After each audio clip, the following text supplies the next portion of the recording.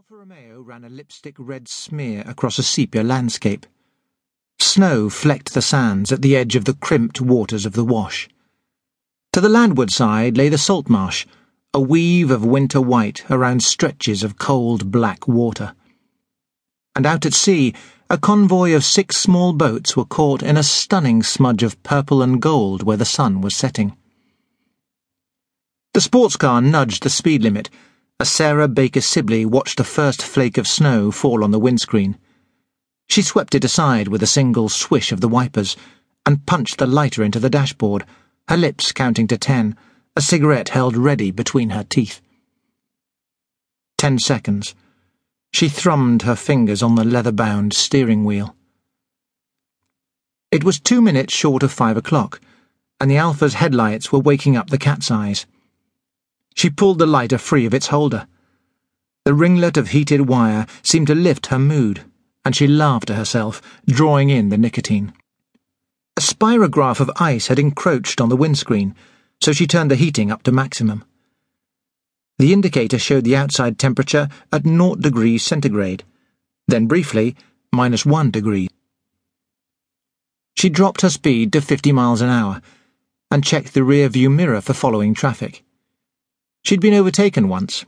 The vehicle was still ahead of her by half a mile, and there were lights behind, but closer, 100 yards or less. She swished more snowflakes off the windscreen.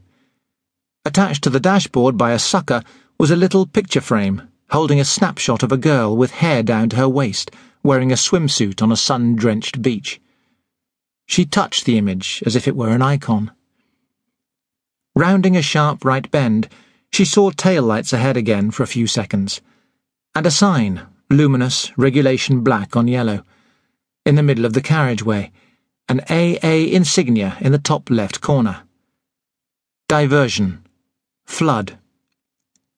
An arrow pointed bluntly to the left, seaward down a narrow, unmetalled road. Sod it. She hit the steering wheel with the heel of her palm. Slowing the Alpha, she looked at her watch. 5:01 p.m. She had to pick her daughter up at 5:30 outside the school. She was always there, like clockwork. That was one of the big pluses of owning her own business. She kept her own time. And that's why she always took the old coast road, not the new dual carriageway, because this way there were never any traffic jams, even in the summer. Just an open road. Once, perhaps twice, she'd got caught up at the shop and phoned ahead to say she'd be late. Jilly had walked home then, but Sarah didn't want to let her down. Not tonight, when snow was forecast. She'd make it in time, even with the diversion, as long as nothing else delayed her. Looking in the rear view again, she saw that the following car was close, so she put the Alpha in first and swung it off the coast road onto the snow-covered track.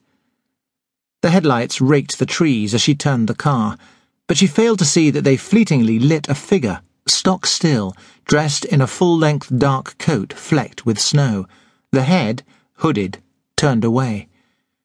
But she did see a road sign, Siberia Belt. Ahead were the taillights of the vehicle she had been following. There was a sudden silence as a snow flurry struck, muffling the world outside. The wind returned, thudding against the offside, fist blows deadened by a boxer's glove. She searched the rearview mirror for the comforting sight of headlights behind. There were none. But the taillights ahead were still visible, warm, glowing, and safe. She pressed on quickly in pursuit.